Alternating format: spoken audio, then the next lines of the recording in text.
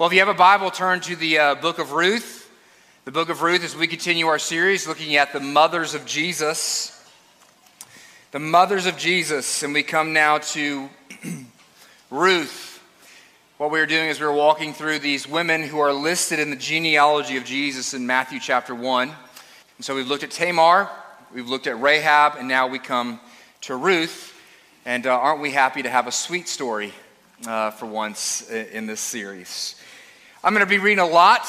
There's a lot to read here to try to give you a sense. We're actually going over the entire book, so good luck to me and to you guys. But I'm trying to read portions of the book here and there to give you a sense of the story this morning. So follow along in your own Bibles as I read out loud. Hear God's word. In the days when the judges ruled, there was a famine in the land, and a man of Bethlehem in Judah went to sojourn in the country of Moab, he and his wife and his 2 sons. The name of the man was Elimelech, and the name of his wife Naomi. And the names of his 2 sons were Mahlon and Chilion. They were Ephrathites from Bethlehem in Judah. They went to the country of Moab and remained there. But Elimelech, the husband of Naomi, died, and she was left with her 2 sons. These took Moabite wives. The name of the one was Orpah. The name of the other was Ruth. They lived there about 10 years, and both Mahlon and Chilion died, so that the woman Naomi was left without her 2 sons and without her husband. Then she arose with her daughters-in-law to return from the country of Moab, for she had heard in the fields of Moab that the Lord had visited his people and given them food. So she set out from the place where she was with her 2 daughters-in-law, and they went on the way to return to the land of Judah. But Naomi said to her 2 daughters-in-law, "Go, return each of you to your mother's house. May the Lord deal kindly with you as you have dealt with the dead and with me. The Lord grant that you may find rest, each of you in the house of her husband." And then she kissed them and lifted up their voices and wept. And they said to her, "No, we will return with you to your people." But Naomi said, "Turn back, my daughters. Why will you go with me? Have I yet sons in my womb that they may become your husbands? Turn back, my daughters, go your way, for I am too old to have a husband. If I should say I have hope, even if I should have a husband this night and should bear sons, would you therefore wait till they were grown? Would you therefore refrain from marrying? No, my daughters, for it is exceedingly bitter for me, for your sake, that the hand of the Lord has gone out against me." And then they lifted up their voices and wept again. And Orpah kissed her mother-in-law. But Ruth clung to her.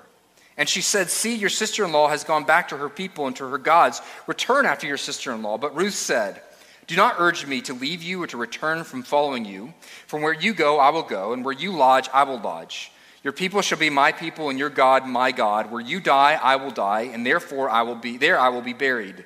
May the Lord do so to me, and more also, if anything but death parts me from you." And we're going to drop down to chapter 3 of that same book. We're going to read verses 1 through 11 from there. Then Naomi, her mother-in-law, this is Ruth's mother-in-law, they're now in Israel, said to her, "My daughter, should I not seek rest for you, that it may go well with you? Is not Boaz our relative, with whose young women you were? See, he is winnowing barley tonight at the threshing floor. Wash yourself and anoint yourself, and put on your cloak and go down to the threshing floor. Do not make yourself known to the man until he has finished eating and drinking. But when he lies down, observe the place where he lies, and then go and uncover his feet and lie down, and he will tell you what to do." And she replied, "All that you say I will do." So she went to the threshing floor and did just as her mother-in-law had commanded her. And when Boaz had eaten and drunk, and his heart was merry, he went to lie down at the end of the heap of grain. Then she came softly, uncovered his feet, and lay down. At midnight the man was startled and turned over, and behold, a woman lay at his feet. He said, "Who are you?" And she answered, "I am Ruth, your servant. Spread your wings over your servant, for you are a redeemer."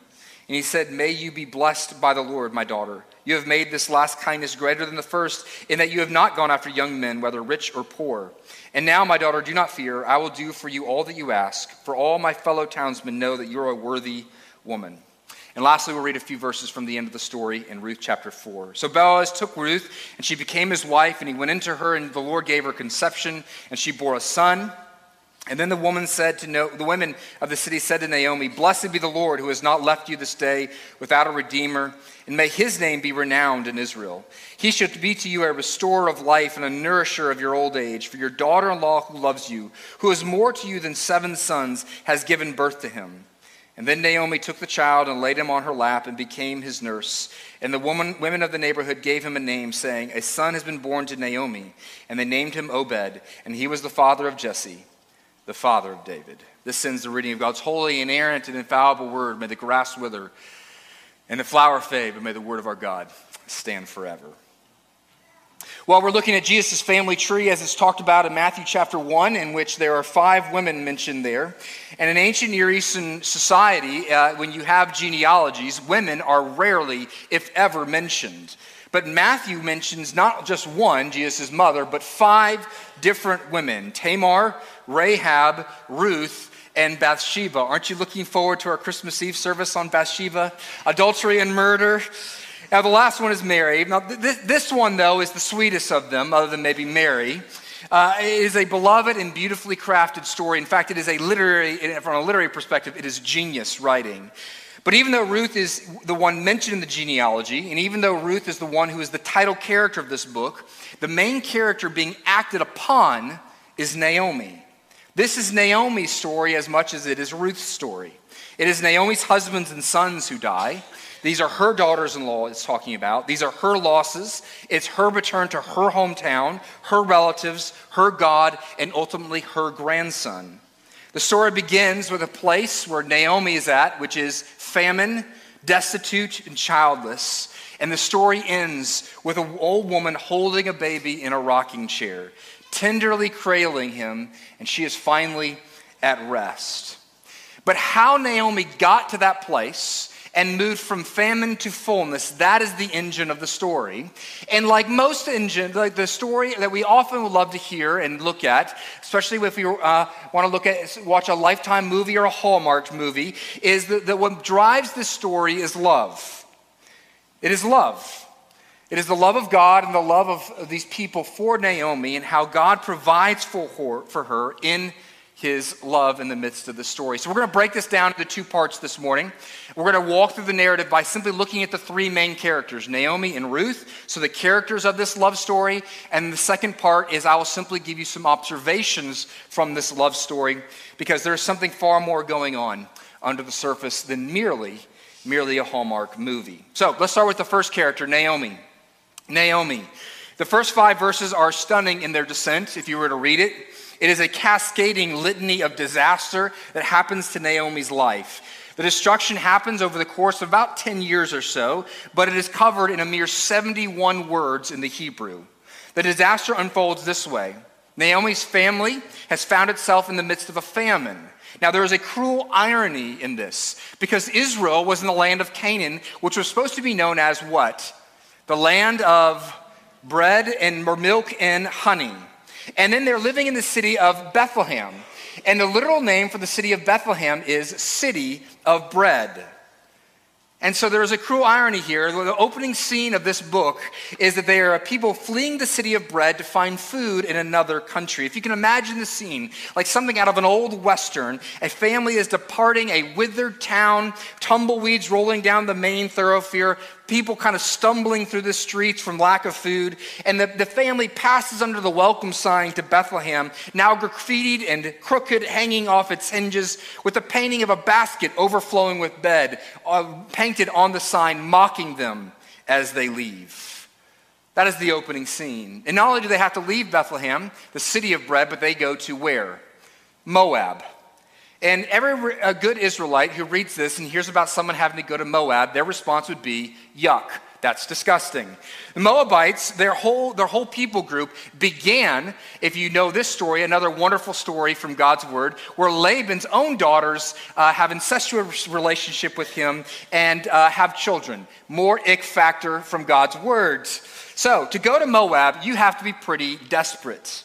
Well, things go from bad to worse for Naomi. Successive tragedies follow. First, Elimelech, her husband, dies, and so now she's a widow. And she did have 2 sons. They took Moabite wives, which was its own kind of grief, because the Moabites worshipped a god named Chemosh. And Chemosh was known for his preferred form of worship was child sacrifice. But that ended up not really being a problem that Naomi needed to worry about. Because you see, there's a detail that the passage we quickly pass over, which is this. Mahlon and Chilion marry Orpah and Ruth, and it says that they lived there about 10 years. What we're to see in that is that they have married these foreign wives, these pagan wives, but apparently they were not merely pagan wives, but they were barren women as well. And as painful as infertility would be today, it is nothing compared to the pain of being infertile then. For it was the full measure of a woman's worth to bear children. And then the final death knell for Naomi was that these two sons, Mahlon and Chilion, who have married Moabite women but have not had any children, these two sons of Naomi now die. So, let me give you a picture of where Naomi is at. She lost her husbands, and she lost her two sons, and she has no grandchildren. Now, a woman in the ancient Near East who has no male protector is a woman who has no economic support whatsoever. This is not merely just a sad day for Naomi. The facts stated here are essentially this, that Naomi's life is now filled with shame and with utter failure, and you might as well consider her life to be over. There were widows, and then there was Naomi. She was too old. Her parents were no longer living. She had nowhere to go. She is too old to remarry, and she has no heirs to look after her. That was the welfare and the social security system then. You had children and grandchildren who would then be able to rise up and care for the fields and to provide for you in your old age. And when they buried Naomi's sons, they might have well as buried Naomi too. She has no means of existence or purpose. She is left destitute, bereft, and surrounded by grief. But she hears that the famine has broken back in Bethlehem, and so she encourages her daughters to return to their Moabite families, and she's going to head back to, at least back to Israel. But Ruth ends up going with her. We're going to look at that in just a minute. But when Naomi returns to Bethlehem, when they come back, they are the talk of the town, but not in a good way. There is a subtle detail in verse 19 of chapter 1 where the people, the women of the city of Bethlehem go, "Is this really Naomi?" This tells you these 10 years have been so hard on Naomi that she has gone through so much pain and suffering and such a physical toll that she is barely recognizable to those who have known her for much of her life. And then in a cruel play on words, Naomi says to the people, "Do not call me Naomi," because Naomi means sweetness or pleasantness, but call me Mara, which means bitter. And then she says, the kicker is in verse 21. "For the Almighty has dealt bitterly with me. I went away full, but the Lord has now brought me back empty." By her own reckoning, she is now empty, bitter, and she blames God. And she says her conclusion of how she views life is that God's hand has gone out against me. He has persecuted me. He has attacked me. Libby Groves, who's a professor at Westminster Theological Seminary and has written a number of books on widowhood, and the difficulty of losing a spouse, because she did. She said this, "Naomi is an Israelite. She's supposed to be one of Yahweh's own children, and yet his hand has persecuted her. There is deep, ancient, forever binding covenantal anguish in her complaint. Yahweh is her God, and yet he appears to be against her.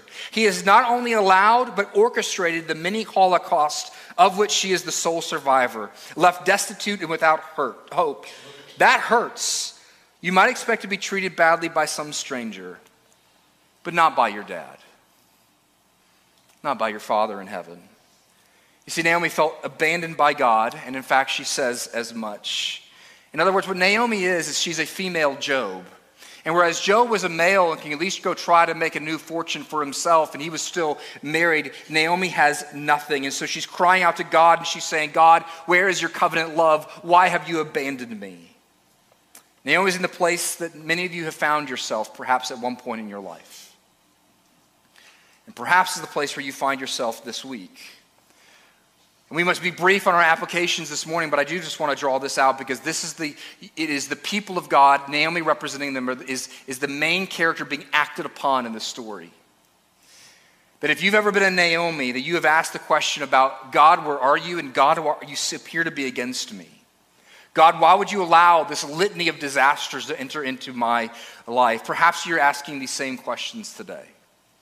Or perhaps you fear the most that God may bring you to a place in your life in the future where you be crying out the same things that Naomi does.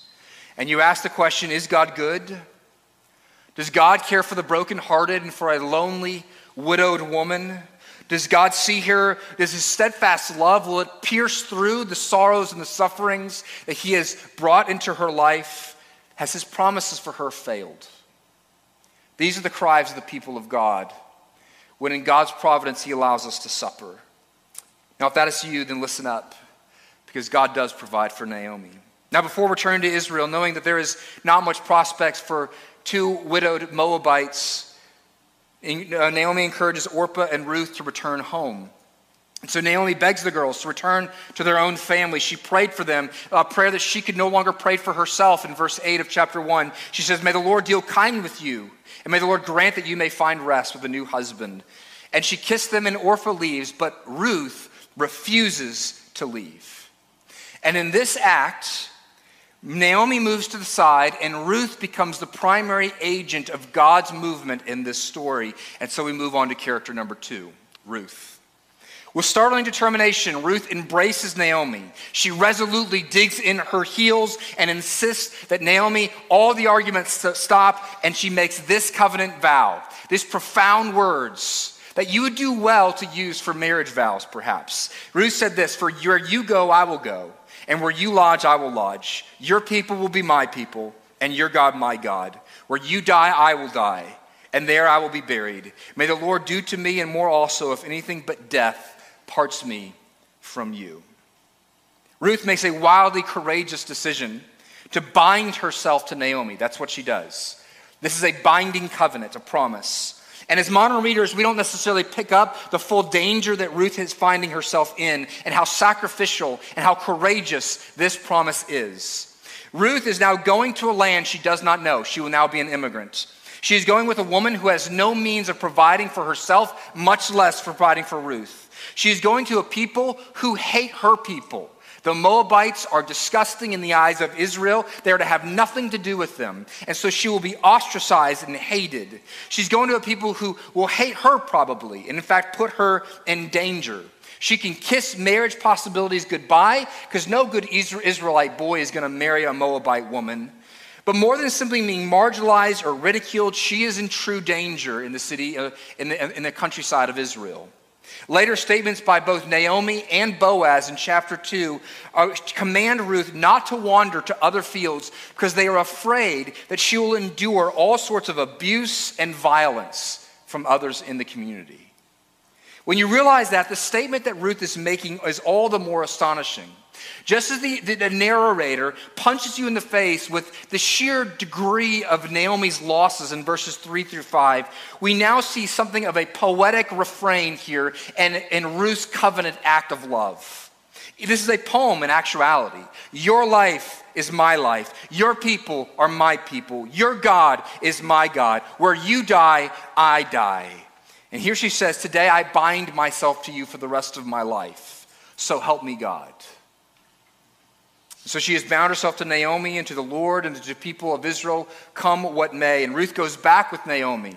And Ruth must become the primary breadwinner, so she goes out to the fields to figure out if she can glean. That is where you pick up the droppings of the main gleaners and the harvesters to see if you can pick up some scraps of wheat behind them. And she just so happens, it says in chapter 2, and we're going to come back to the just so happens.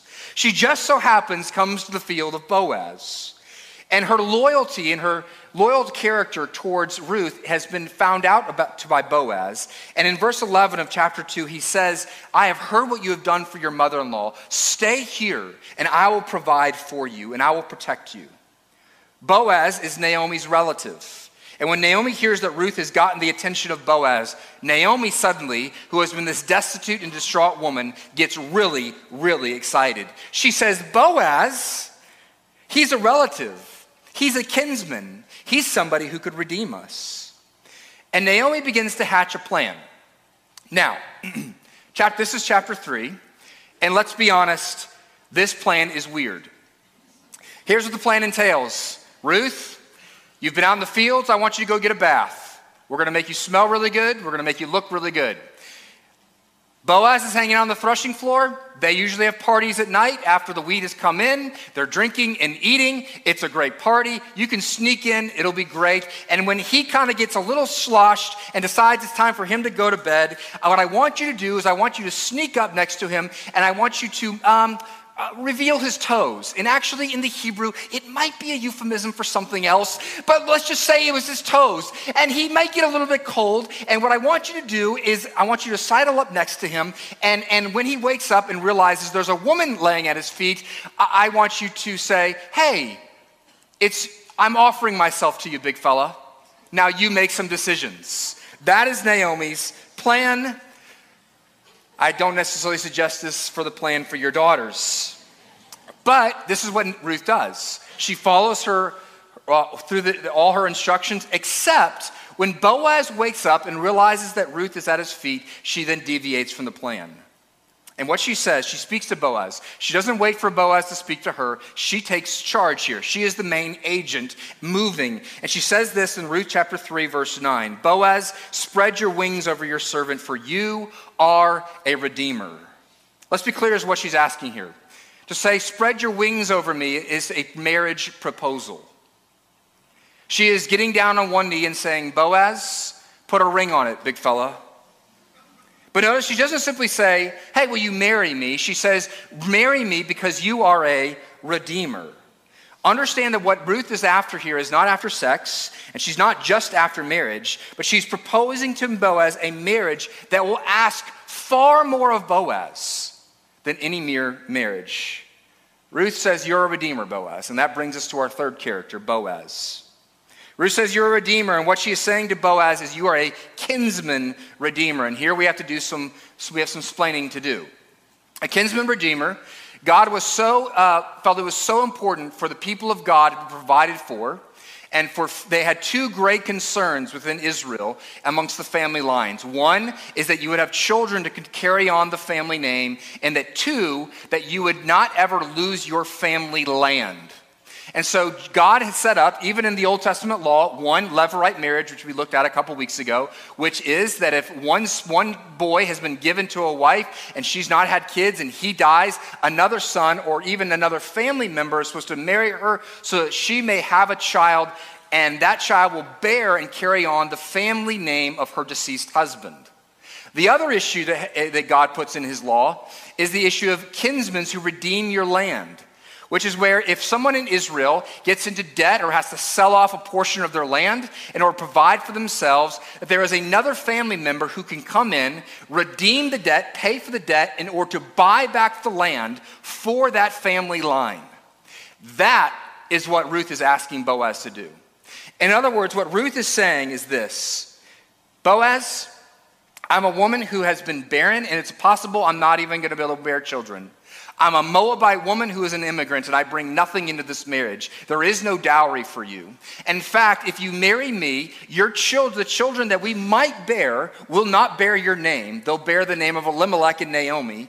And whatever the land that you redeem on my behalf and the debts that you pay, they will not be possessed by you. They will be possessed by the family of Elimelech. That is what she's asking him to do, to take on this role. And so after working through some kinsman redeemer red tape in the early part of chapter 4, Boaz, though, decides that it is worth it, and he marries Ruth. And very quickly at the very end, they have a baby, and that baby will carry on the family line of Elimelech and Naomi. And the woman whose life, Naomi, was empty is now full. And the story ends quite sweetly with Naomi rocking a baby on her lap, and everyone lives happily ever after. Thank you for coming to Story Time with Andrew. Well, it's easy to read this as a superficially typical love story, right? This is something like, the Bible's homage to a Hallmark Christmas story, isn't it? Like Boaz owns a Christmas tree farm, and here comes in a grocery store, and suddenly he has the most beautiful cottage. I have no idea how he affords that with a Christmas tree farm. And here comes little Ruth, who has lost her husband. She has moved to Vermont with her mother-in-law, and here they are playing in the snow, and she goes to work at the Christmas tree farm. She falls in love with the boss and has a baby. That's essentially what has gone on here. But God is telling a much deeper story, not about just two humans' love and faithfulness to each other, but about God's love to us. I'm going to give you 3 observations from this story to close our time this morning. Observation 1, we see the hiddenness of God's love. The hiddenness of God's love. Remember in chapter 1, Naomi believes that God has hidden his face from her. He seems to have exited and removed himself from the story of Naomi's life. She says at the end of chapter 1, I went away full, but I've come back empty. She could not see any part of her life in which God's love appeared to be there. And this is what sorrow and grief and depression will do to you, will it not? Have you ever been to a place in your life in which you are so grieved and so at a loss, and the clouds of depression hang over you so deeply that when you look around your life, you can't see anything good? That's where Naomi's at. But with Naomi, as she sauntered into Bethlehem and made these pronouncements, if she had swung her elbow with a little bit of width, she would have hit somebody called Ruth, who had just made a covenant vow to her, and was the representation of God's covenant love that still remained in Naomi's life. God had not abandoned her. He had given her Ruth. And sometimes God's provision, in the midst of our sorrow and difficulty, the darkness sits so heavy that we cannot even see the very things that God has given us to support us in the most difficult and dark times. Roy Lauren, who's a commentator on 2 Corinthians, he actually tells the story of a time where there's a guy who was late on a construction project, and he was up on a very high wall on a large building and was working at night. And in the course of working up on this high wall, he fell, and he screamed as he fell. He kind of stumbled and fell off this wall, and he grabbed onto the ledge of the wall as he fell. And he held there, but over time, his hands got weaker and weaker, and he could no longer hold himself until suddenly his hands let go, and he screamed again, and he fell a full 3 inches onto scaffolding that had been below him the entire time. And he could not see in the dark. And so it is us in the midst of our troubles. And this is one of the things that emotions does to you. It lies to you. It says that the darkness will not ever go away. The darkness has taken away all light. And yet God is providing her Ruth in the midst of her darkness. God works even when we cannot see. And sometimes it seems that he prefers to work in the shadows and the hidden places. And here we might connect to the Christmas story. Jesus doesn't come to the halls of glory, right? Where does he come? He comes to an outpost in little Bethlehem, not even in the city, but out in a barn. No one knows about his birth until the angels share the news with a few lowly shepherds. But that's it. The wise men don't come along for another 3 or 4 years. He comes in silence and in the midst of the darkness. Scholars note that, and it's interesting, in the book of Ruth, you see no miracles. There are no visions. There are no angels. God is barely mentioned other than to cry out and talk about how God hasn't been there for Naomi. In fact, God appears to not be a part of the story at all. But it's interesting, in Ruth chapter 2, verse 3, and I told you I'd come back to this, it says that Ruth, when she went out to glean, it just so happened that she went to the field of Boaz. The Hebrew phrase there says, she just happened to come to the part of the field belonging Boaz. It actually mentions the word luck or chance twice in the midst of that. Therefore, the precise translation of Ruth chapter 2, verse 3 could go like this. As luck would have it, she chanced upon the field of Boaz. As luck would have it.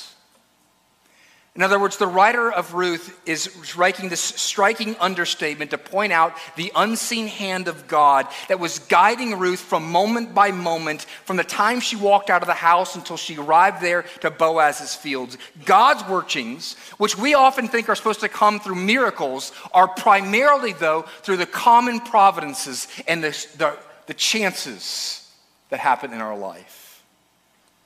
And maybe like the people in this book, you have not received a vision or a dream or some great miracle. An angel has not visited you in the midst of your darkness. But perhaps you just so happened to come along some other form of God's provision.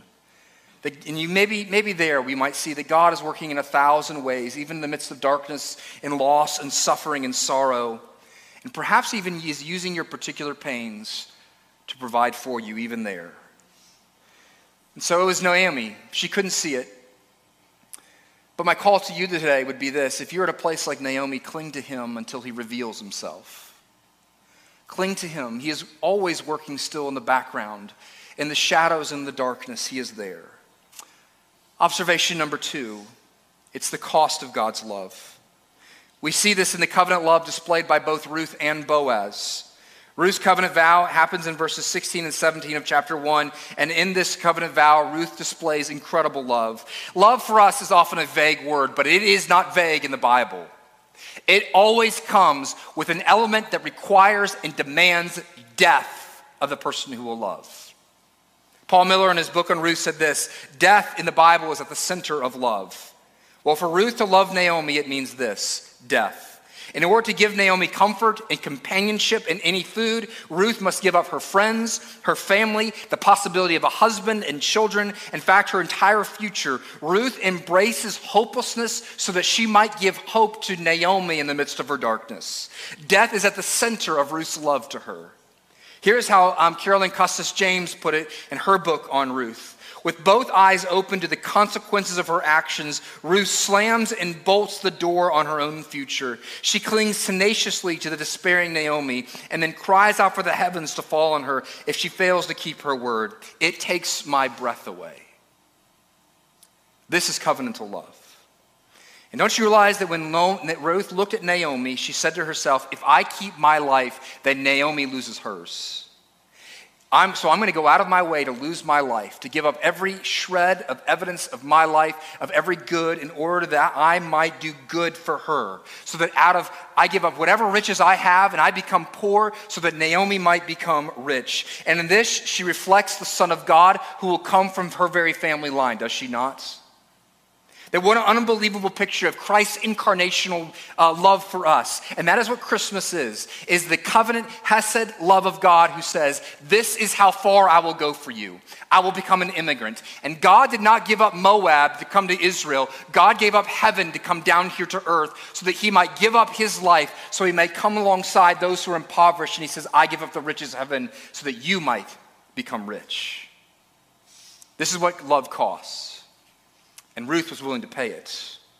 And we see the same in Boaz. Remember, his role as the sacrificial role is a kinsman redeemer. Ruth wants more than a husband. She wants someone who will buy back the family land and pay the debts and give Naomi a child that will bear her name. In other words, Ruth is saying to Boaz, marry me, a woman who comes with no connections, with no tangible goods. Marry me, and the children we will have will not bear your name. Marry me, and you'll have to pay the family debts in order to buy back land, and you will not own them. So will you marry me? And he says, I will put a ring on that finger. In other words, I want you to see that Boaz is saying yes to the dress, but to say yes to the dress, it means he has to sacrifice much. You see what it costs Boaz to enter into marital union with Ruth. And this is the story of the Bible. That you and I were part of the family of Adam. And he dragged us from the house of bread that is the garden by his sin. And his family line is a walking line of disaster, of death and disease and infertility, that we have a famine of righteousness, that we have none in our lives. And yet what Jesus did is he says, I will enter into the family so that I may redeem Adam's family, all the people of the earth, so that I may bring them into my line and make them mine. I'll pay their debts of sin, and I will put upon them my name and my affection. And you look at your life, and perhaps you look at it and you say, my life feels empty, it feels unfulfilled, it feels lonely, and those things may all be true, but when you look at the love of Ruth and Boaz, and as they are a shadow of the love of God, you can never say, I am unloved. I am unloved. You cannot say that. For in Boaz and Ruth, we have this shadow of what God is going to do for us in Christ Jesus. Third observation to close, the fullness in God's love. Chapter 4 is intentionally written to show that there is a reversal from chapter 1. Naomi in chapter 1 feels cursed by God. At the end of chapter 4, what's happening? The women of the city are rising up and calling Naomi blessed. At the end of chapter 1, Naomi is a woman full of mourning. At the end of chapter 4, she's a woman of celebration. At the end of chapter 1, she's a woman of bitterness. At the end of chapter 4, she's full of joy. At the end of chapter 1, not everything that is in her life is death. And now at the end of chapter 4, what we have in her life is life and life anew. The book of Ruth opens with 3 funerals and it ends with a wedding and a baby. She goes from emptiness and famine to a life of fullness with a family. From emptiness to fullness. And the women of Bethlehem rise up and they say, that Ruth, she's better than 7 sons. She's better than 7 sons. And God's redemptive story, what he is doing with us is he is taking us from as a people of emptiness and he fills us up. And the narrator of Ruth, of this book, has one last little artistic flourish. It's the ending, and so it's called the epilogue there, where it after saying that Obed's going to be the father of David, it then goes and gives kind of its own genealogy. It goes back a few generations, all the way back up to David. It says this in verses 5, and Matthew chapter 1 picks up on this. It says this in Matthew 1, verse 5 and 6, the same genealogy. It says, Salmon the father of Boaz, whose mother was Rahab. Boaz the father of Obed, whose mother was Ruth. Obed the father of Jesse, and Jesse the father of King David. And if you were to stay at the end of this movie of Ruth, that's where Ruth ends. If you're to stay there, you ever going to do a movie and the credits roll and then there's extra scenes? Well, if you were to stay for a very long time after the credits roll, even after King David, and you wait and you wait and you wait, and you wait till Matthew chapter 1 and the rest of the Bible, you'd come to this in verse 16. And Jacob, the father of Joseph, the husband of Mary, of whom was born Jesus, who is called the Christ. There is a much greater king being pointed to in Ruth 4 than David. This line is going to go all the way to King Jesus. And here's the point. Naomi's life is represented as being full because she has Obed, a mere child, because she has gotten to take hold of the son born in Bethlehem, and that makes her life full of joy in life. And you and I, we can be filled up, but not because you take hold of a husband or a spouse. That's not ultimately what's going to fill you up. And not because you have children or grandchildren. That's ultimately not what's going to fill you up. But the fullness of life ultimately comes when you take hold of the Son who was born in Bethlehem, who is the Son of God. That's when your life goes from emptiness to fullness. In John chapter 10, Jesus says, I came so that they may have life and life to the full. But the fullness of life ultimately comes through Jesus. And so here's the question to all of you Naomis out there, who may be in a season of difficulty and darkness. In this room, the call to you is to cling and to cradle in your arms this son. To say, I do not know when the darkness will lift. I do not know when this sorrow will leave my life. I don't know why this suffering is here, but I do know this. I am never, never, never unloved. And even in the midst of sorrow and suffering, my life can be full because I can cling to the Son of Bethlehem. And his name is Jesus. If that's you this morning, I invite you to do that. Release all the other things that you're clinging to and cling to Jesus this morning. Let's pray.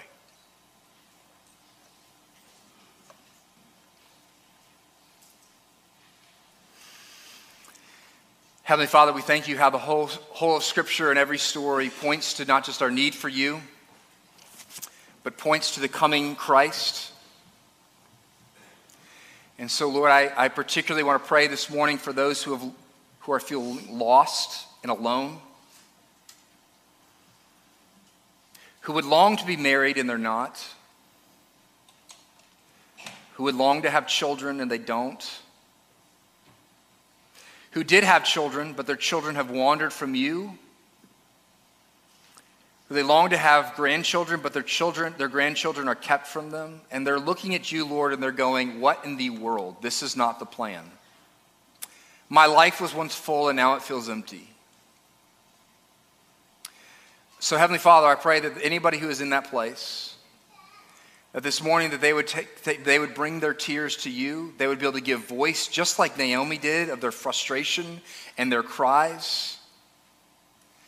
And Lord, would you come and by your Spirit fill them up? Yes, Lord, in this deep and dark and broken world, would you fill them up with the joy of Jesus?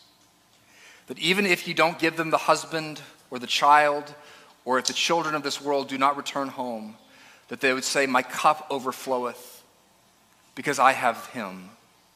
I have him. We pray in Jesus' name. Amen.